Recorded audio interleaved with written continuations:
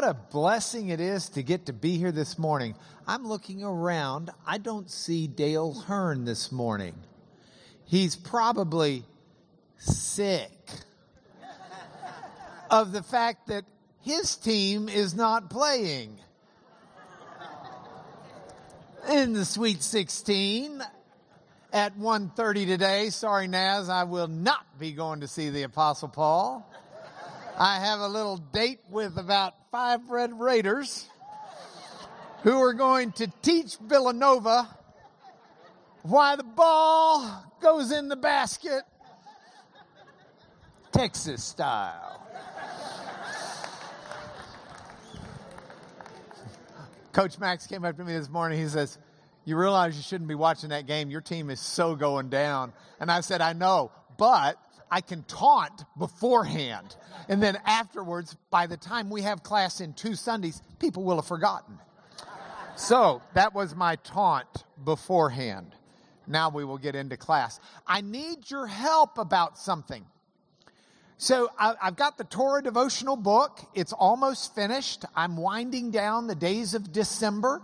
I hope to have it turned in on time, March 31st. I'm really stoked about it.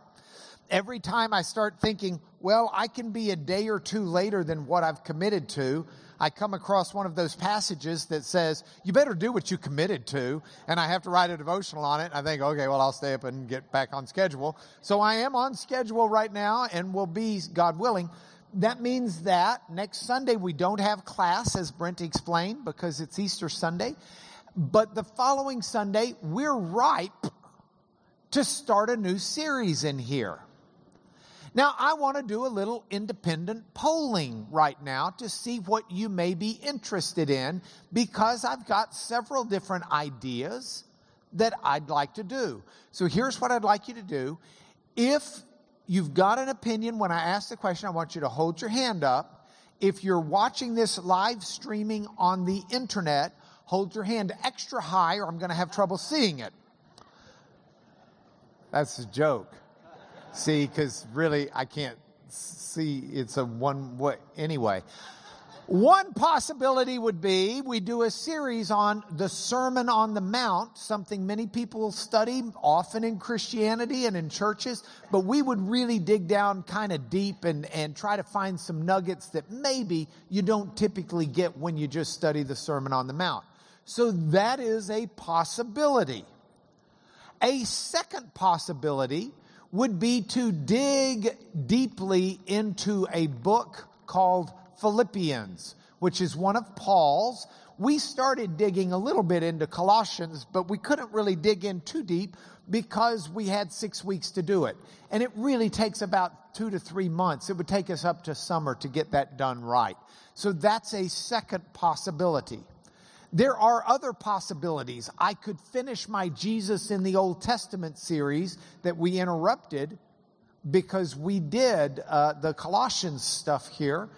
So those are the 3 I want to put out. If you've got something else you'd be interested in me doing, you need to email me and give me your reasons why in the next couple of days. And if you do, and they outweigh what we decide right now, then we'll do that instead. You've just got to convince me.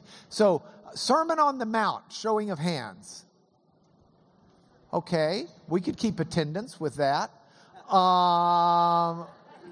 The second one was Philippians. Oh, some of y'all would come for both, but that Philippians seems to have more than the Sermon on the Mount. Sorry, Jesus. And then the third one is Jesus in the Old Testament, finishing that. Ooh, that seems to be about the same. Okay, then here's what we're going to do. We're going to do one of those. Last 2. And I will, unless you got something you want to weigh in strong on. But this morning, we're going to Torah devotionals, and we're going to throw some more out there. We're going to start with a passage out of Psalm 119. Psalm 119 says, there we go. Oh, how actually, I know it from this song. Remember that song, Mom, that we sang growing up in church? Oh, how love I thy law. It is my meditation night and day. Did anybody sing that song? Okay, well, some of you did. So that's the version I know. It's the song version. But The English Standard Version says, oh, how I love your law. Law, that Hebrew word Torah. It is my meditation all the day. The Torah, again, is Genesis, Exodus, Leviticus, Numbers, and Deuteronomy. The first 5 books of the Old Testament are the Jewish law. Oh, how I love your law. It is my meditation all the day. Now, I think that's a marvelous motivation for us to meditate and consider and find devotional life in the law. The law was set up for a number of different reasons. I digress for just a moment, but hey, y'all are here. It's awkward for you to get up and walk out this early. That means it's time to digress. Why the law? Why did God give the law?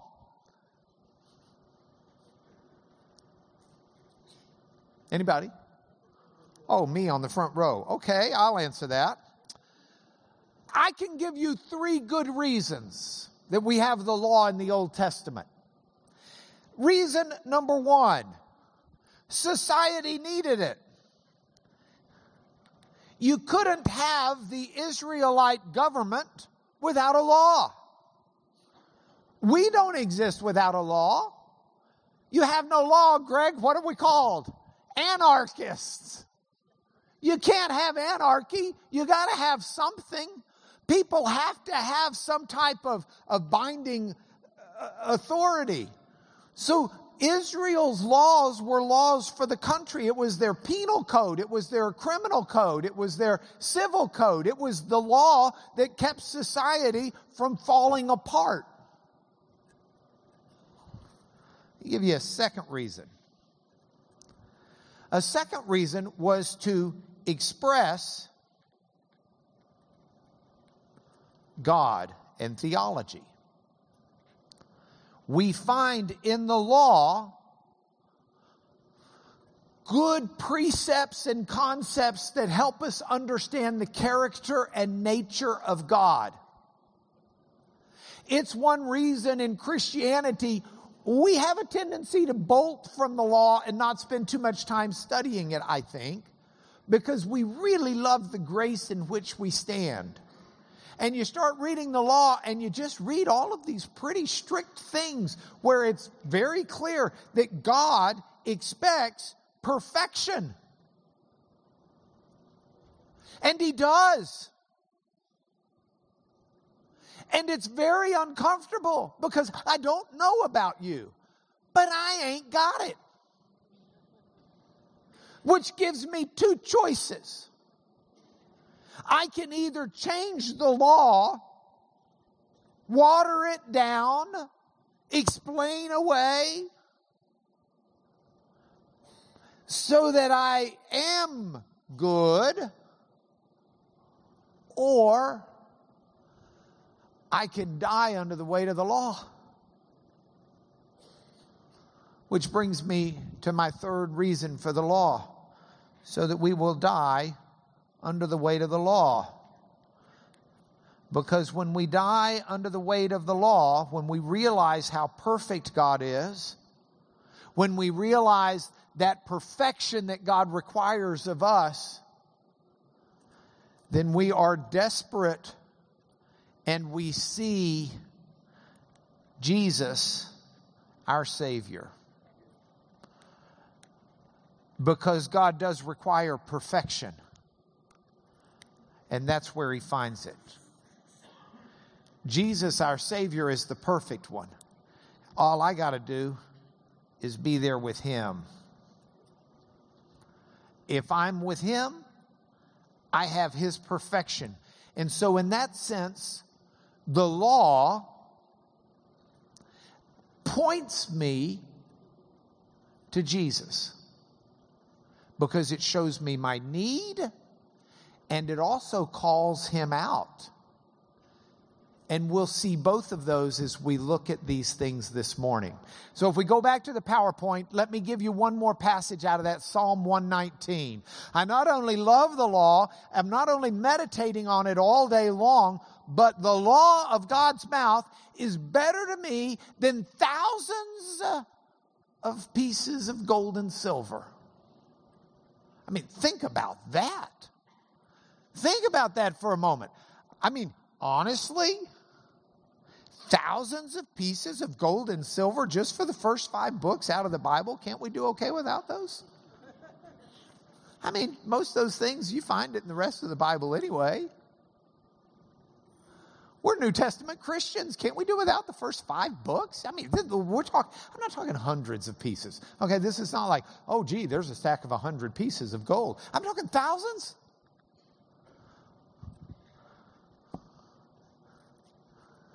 Thousands of pieces of chunks of metal don't even belong in the same scale group as one word out of God's word to his people. It's not even in the same. Heaven forbid. The word of God has built civilizations and caused them to crumble more than any chunk of metal ever would. So with that, let's study and meditate on the law for the next 35 minutes together, okay? First one, you ready? Idolatry and cancer. How many of you want cancer? Good. Right answer. You're paying attention. How many of you want idolatry? Good. Right answer. Now let's talk about it. Here's your passage. It's from Deuteronomy 12, 2 through 3. You shall surely destroy all the places where the nations whom you shall dispossess served their gods. On the high mountains and on the hills and under every green tree, you'll tear down their altars, you'll dash in pieces their pillars, and you'll burn their Asherim with fire. You shall chop down the carved images of their gods and destroy their name out of that place. Here is what the context is of that passage. Let's start there. Israel is going to be going into the promised land, into Canaan. And Moses is giving them speeches, both Moses speaking and God speaking through Moses. And the Canaanites are not without religion. Very few people in the world are without religion. There is something within all of us that's hardwired to seek God. No less true for the Canaanites. But God had gone a step beyond anything humanity had experienced on Mount Sinai when he revealed himself to Moses and Israel in a greater way, with a greater understanding than anybody had ever had of the one true God. And God did not want that watered down, and God did not want that diluted. Israel was to be a beacon for the world, to teach the world about the one true God. And so God said, when you go into the land, you've got to destroy all of the places of worship of the nations, the peoples, the groups you're going into. Oftentimes they were on hilltops, based upon the idea that the gods of the heavens will hear you better if you get closer to them. Can see you better if you're a little bit closer. Because the gods of the Canaanites, like the gods of the Greeks and the gods of the Romans, heavens, like the Norse gods, were just superhumans. They basically had gone to Chick-fil-A and supersized the meal. It's the extra large waffle fries. So they had all of the human emotions supersized. Human power supersized. Human shortcomings as well And heaven knows we can't hear as well as we would like sometimes. Heaven knows we can't see, especially in the era before these, as well as we'd like sometimes. And so the people believed God had the same problems. Well, the God of Israel was not short of sight. The God of Israel was not deaf. The God of Israel was not ignorant of what was going on in the world. You didn't have to jump up on a hill and flag him down and say, hey, I need some attention here. The God of Israel not only knew everything going on, but knew what was going to happen and had control. And so he says, you go to every high place and you destroy any concept of me that's less of God's, that's less than me. God, the true God. Cut down the Asherim, the Asherah poles, the places of worships under the trees, the carved images. Destroy them. And the reason why is because if you don't destroy the gods that are false, the false gods will destroy you. They're a cancer. And you got to cut them out. How do they treat cancer? You can cut it out. You can pour chemotherapy and poison it, kill it. Or you can burn it, radiation, zap it. But that's about it. You cut it out, you kill it, or you burn it. And God says that's what you've got to do to the idols. Now, most of us today don't have a problem with Asherim poles. I come from Lubbock. We don't worship on the high places. I've got some friends who stood on a can of tuna once and claimed it was a high place. Y'all know my favorite saying, Lubbock, it's so flat you can watch your dog run away for 3 days.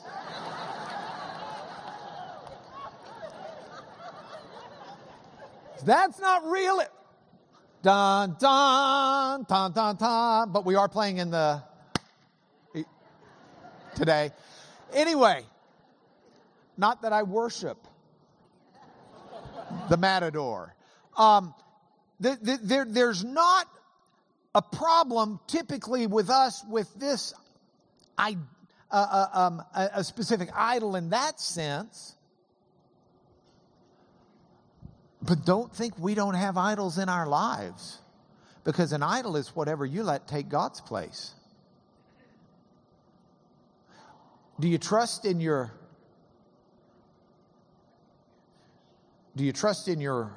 money? Do you trust in your popularity? Are you willing to give up your soul for the comfort of someone's arms? Are you willing to give up your convictions and what you really believe, because you just think that maybe you can have that anyway and do something else? Anything we put in the place of God is an idol. And it's a cancer, because it will destroy you. It will grow in you and do no good. And you need to cut it out. You need to burn it. You need to kill it. You need to do whatever you need to do, because there is a single place in your life for a God, and it needs to be the one true God.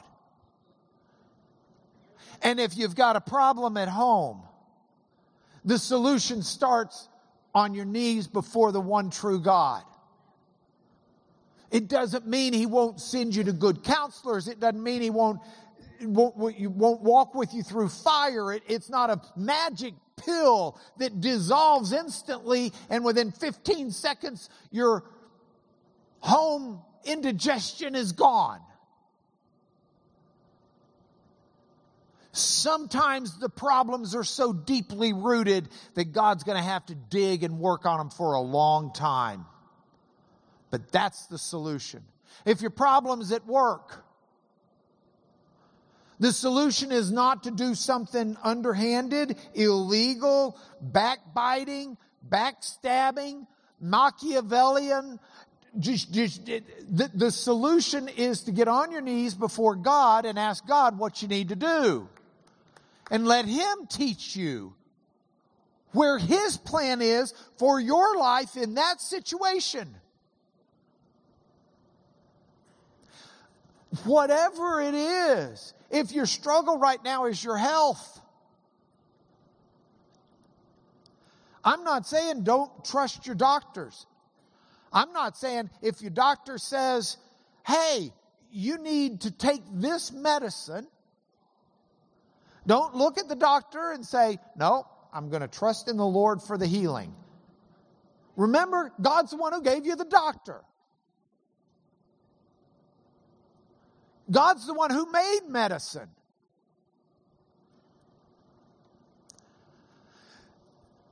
But it starts by you laying it down before the Lord and asking for His healing. And if He wants to do it through the doctor, praise the Lord. If He doesn't heal you, praise the Lord. Because we're about something more than our plan. We're about His.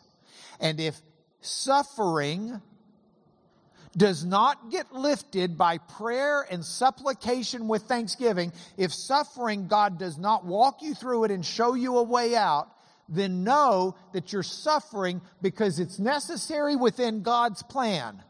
And at that point, you're suffering for the cause of Christ.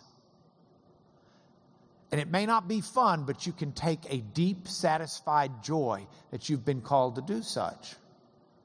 I know that sounds harsh, but that's what God is about. He is about trying to rid our lives of idols and put us totally dependent upon Him. And when we're totally dependent upon Him, doesn't mean He doesn't use the world around. All of this is His. Doesn't mean He doesn't want you searching and seeking and get on the internet and do everything you can do to figure things out. Your brain is His. It's just a recognition that He's got seniority and it all comes under Him. So let's cut, burn, destroy anything that stands where God should stand in our lives, okay? Devotional number 2. What does God require of you? There's a marvelous passage in the prophet Micah 6 verse 8, where Micah asks that question. And he answers, to do justice, love mercy, and walk humbly with your God. But that question before Micah gets asked back here in the Torah. Here it is. And now Israel, what does, the Lord has somehow come out of that. What does the Lord your God require of you? But to fear the Lord your God, to walk in all His ways, to love Him, to serve the Lord your God with all your heart, with all your soul, and to keep the commandments and statutes of the Lord, which I am commanding you today for your good. Now look at that carefully and note the progression. It's very interesting how this lays out. Starts out step number 1, fear the Lord your God. Fear the Lord your God. You want to know how to fear God? Get a glimpse of Him. If we have a glimpse of God, we will understand in awe and we will fear. The God is not what we imagine Him to be. He exceeds our imagination. And He is real. This is a God who made not just the 2,000 stars you see at night. This is the God who made the 2,000 stars followed by thousands of zeros, to the best of our knowledge. Googleplexes of stars. This is the God who can see in the black hole that astrophysicists say no one can see in because the gravity is too intense for any light to escape. He doesn't need the light to see. This is the God who understands. Did you know that there are like just billion plus cells in your body? I think it may even be 1 trillion. I don't know. What does it matter? At that point, it's more than you or I will count. Did you know that in your cells, you have a nucleus? And the nucleus is the... I have to be careful. A bunch of you people in here will correct me if I don't say this right. But the nucleus has some of the blueprints of life. That's where you're going to find your DNA. And so the nucleus is protected. Not just anything gets in the nucleus. Not just anything gets to tinker with your DNA. But did you know in your body, you have inside the cytoplasm, the part of the cell around the DNA, this little thing that's abbreviated as a PPAR. Here, hang on. We can magnify that cell. A PPAR. Peroxisome proliferated activated receptor, or something like that. You have different kinds of PPAR. There's a PPAR delta, there's a PPAR gamma. These PPARs are so small. Scientists discovered them not by seeing them, but by figuring out they must exist. And they do, they're in there, and they're like ambassadors into the nucleus. They're allowed to go into the nucleus. And they can take a +1.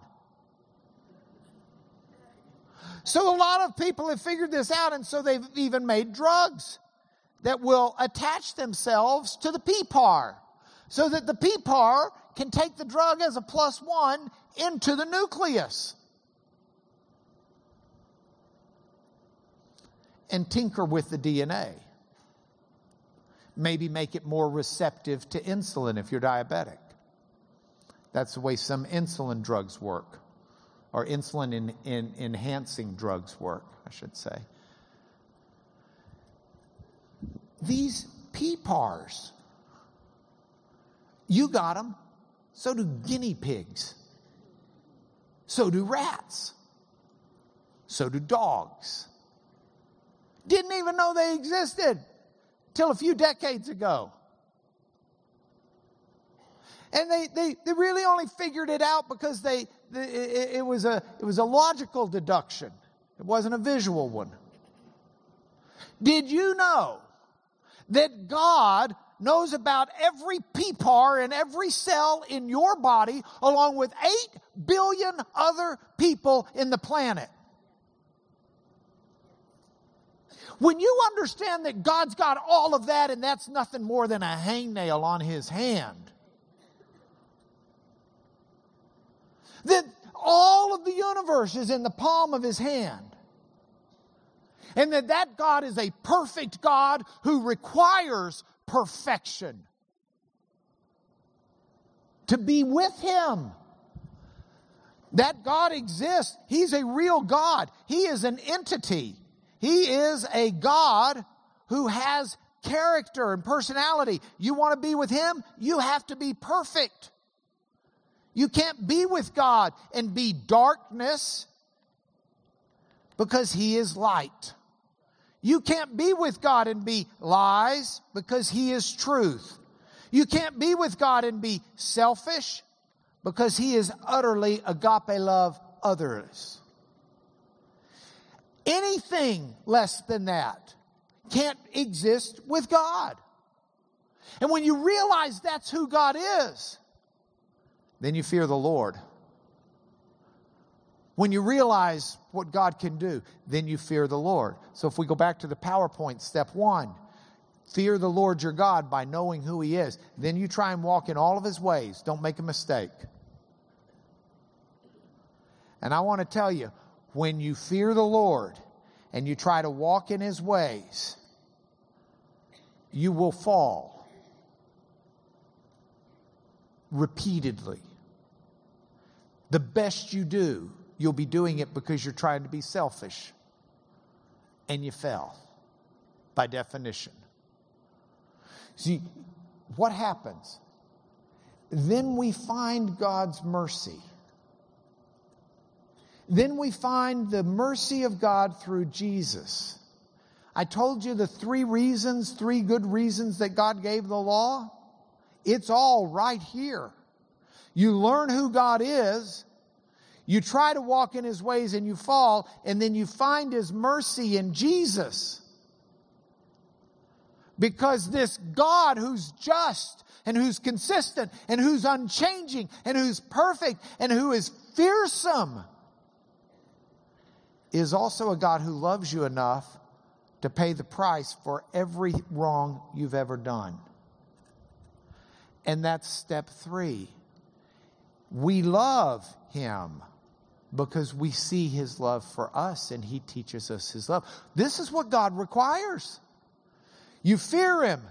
Try to walk in His ways. Fall in love with Him, with His mercy in Jesus.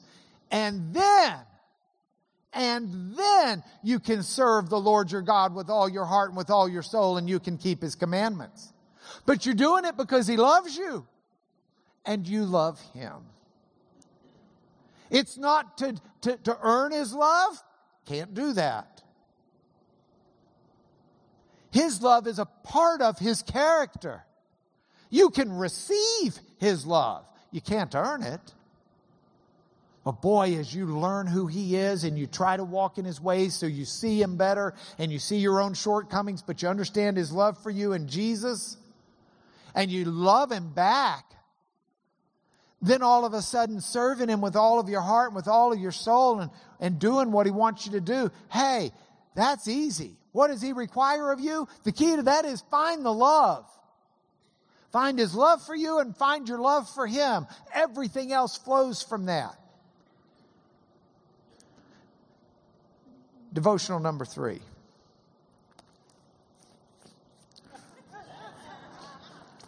Don't fear the big guy. Don't fear the big guy. Here's the passage. When you go out to war against your enemies and you see horses and chariots and an army larger than your own, you shall not be afraid of them. For the Lord your God is with you, who brought you up out of the land of Egypt. Hear, O Israel, Shema Yisrael, today you are drawing near for battle against your enemies. Let not your heart faint. Do not fear. Do not panic. Do not be in dread of them. For the Lord your God is He who goes with you to fight for you against your enemies to give you the victory. Whew! You got enemies today? You got battles coming up this week? I got several people from my law firm who are in here. I got Dr. Bob. I've got Sam Taylor. I've got Rick Meadow. I've got Tim Wilson. I've got a number of people. We fight for a living. It's what we do. And you say, yeah, well, I don't see any bruises. Look closer. And we fight monsters and giants some days. And I get asked, I was speaking in front of 400 or 500 lawyers in Virginia on one day this week. I lose track of the days. And part of it was a 3-hour deal, presentation, but for 30 minutes of it, I was interviewed by a psychologist lawyer. And in the interview, I was asked a question. Why aren't you scared going up against these folks? I mean, why aren't you scared? They've got more money than the federal government. They've got an ability to do some nasty things. Why aren't you scared? Give me a break. They are like a drop in the ocean of power compared to our God. My goal is to do right by my God. And if that means I beat the giants, praise the Lord. If that means I lose to the giants, praise the Lord. My job's, that's it. You got giants in your life. You don't have to be a trial lawyer to have giants. Your giants may be nothing more than a school assignment. And I'm talking now if you're a teacher. Students too. No. So the best story I know, I just love, and I got to tell you.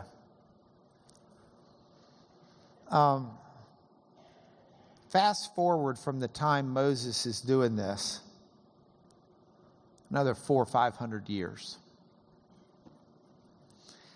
And Israel's finally picked a king. They picked this guy because he was really a tall dude. Tall and good looking. Shaul was his name. And Shaul was tall and good looking, but he didn't necessarily have a heart for the Lord. And Shaul took the Israelites into battle against the sea people that had invaded and taken the coastal lands. They were called Philistines. And the sea people, the Philistines, were on one side of the Elah Valley, while Shaul and his Israelite army were on the other side. Now, they didn't have rations the way we think of it with the military, supply lines the way we think of it. You kind of brought your own stuff. You brought your own weapons. You brought your own food. And some of the fellas that were serving in Shaul's army, the Israelites, were brothers who had a baby brother back at home, tending to the sheep. His name was David. And David's dad said to him, "Hey, your brothers are fighting over in the valley of Elah. I need you to take them some food, and I want you to check on them and see how they're doing." So David goes to the valley of Elah. Now, what he did not know, this young shepherd boy, was that every day the Philistine army would send this massive, honking, big dude named Goliath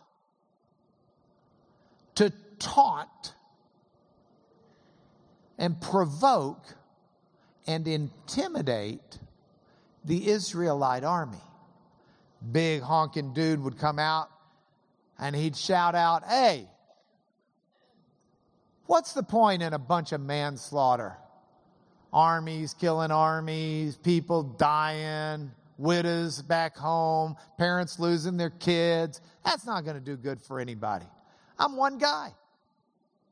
You got a whole army. You pick out one guy.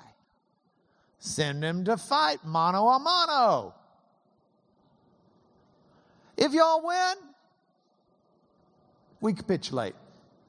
If we win, you capitulate." Well, Shaul, the king of Israel, was the tallest guy in Israel. That's how he got to be king. But he wasn't as tall as Goliath, and he was petrified. And so was the rest of the Israelite army. Now, it's into that scenario that David comes. And David's talking to his brothers. "How's it going? Dad wants to know. Here's some food. Got you some food." About that time, big old Goliath comes down, and Goliath says, "Hey!"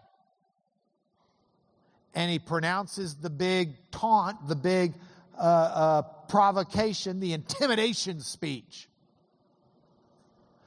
David. Let's just pause for a moment for this story. We'll come right back to it. Look at this passage one more time. When you go out to war against your enemies, you see horses and chariots and an army larger than your own, or maybe a soldier larger than your own. Don't be afraid of them. It's the Lord your God with you, who brought you up out of the land of Egypt. When you're drawing near for battle against your enemies, don't let your heart faint. Don't fear. Don't panic. Don't be in dread of them. The Lord your God is he who goes with you to fight for you against your enemies, to give you the victory. Now let's resume our regularly scheduled broadcast. David is there when Goliath comes out with his provocation and intimidation. David elbows his brothers, starts snortling. And he says, who is this uncircumcised Philistine that he would taunt the armies of the Lord God? And the brothers are, shut up, David. Don't say that too loud, man. This guy's already kind of mad at us, and you just don't need to be shouting that. David says, is there a line to fight him? I want to get in the line. Where's the line? Well, there's not really a line, David. We're all scared to death of this guy. Did you see him? How's your vision? David says, hey, I'm in. I got this one. And everybody says, okay. Okay. They take David, to Shaul, the king. Shaul says, I mean, you lose, no harm, no foul. You know, it's not like we have to give up if you lose. It's not like, oh, gee, now you've breached your contract, Israel. We're going to fight you. They're going to fight us anyway. No downside. Doesn't take a rocket scientist, King, to figure this one out. But Saul does want him to have his best shot. So the king says, put my armor on him. Let's at least give him the best armor. So David gets the sword, he gets the helmet, he gets the breastplate, he gets the shield. Well, he can't even stand up. Remember, Shaul's the biggest one of all of Israel. David's still a shepherd boy. So David takes it all off. Shaul says, what are you doing, man? That's the best armor we got. David says, I haven't tested this, but I've tested the Lord. So I'll be okay. And he goes down and he picks up 5 smooth stones from the stream bed there. And the rest is history. Because God was with him. And when God is with you, you don't need to fear the big guy. You don't need to. All right, we got 3 more minutes. We're going into the lightning round. Are you ready? Lightning round. Bam! Bruce Springsteen. Prove it all night. You want it. You take it. You pay the price. You want it. You take it. But you pay the price.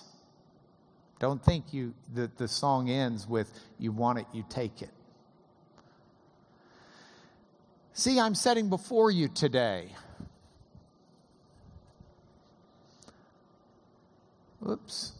There we go. Hold on. I got it. Got it backwards. See, I'm setting before you today a blessing and a curse. The blessing.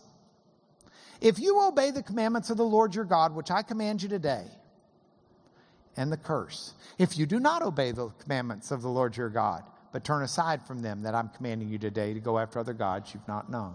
You got a choice. That's the choice. You want it, you take it, you pay the price. Well, we live under grace. That's fine. There's still the principle, and it's still valid. You still, if you want to dance, you got to pay the band. Don't do the crime if you can't do the time. All the rest of those sayings, what goes around comes around. You reap what you sow. Don't be deceived. God is not mocked. You will reap what you sow. If you sow to the flesh, you will reap that. And I'm not making this up. I'm quoting Paul out of Galatians. That message doesn't get lost on this side of Calvary. Lightning round. Rex, Lex, or Lex, Rex? Here's the deal.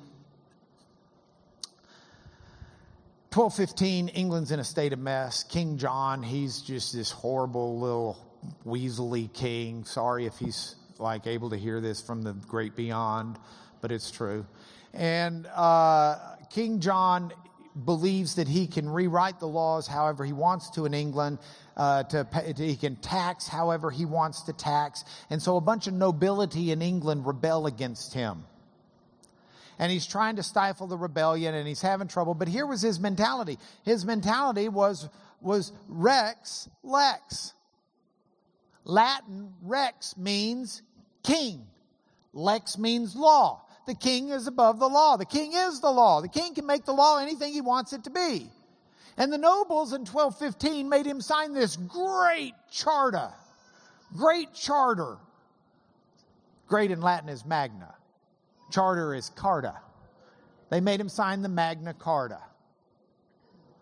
Because the truth was, the king is not the law is the king.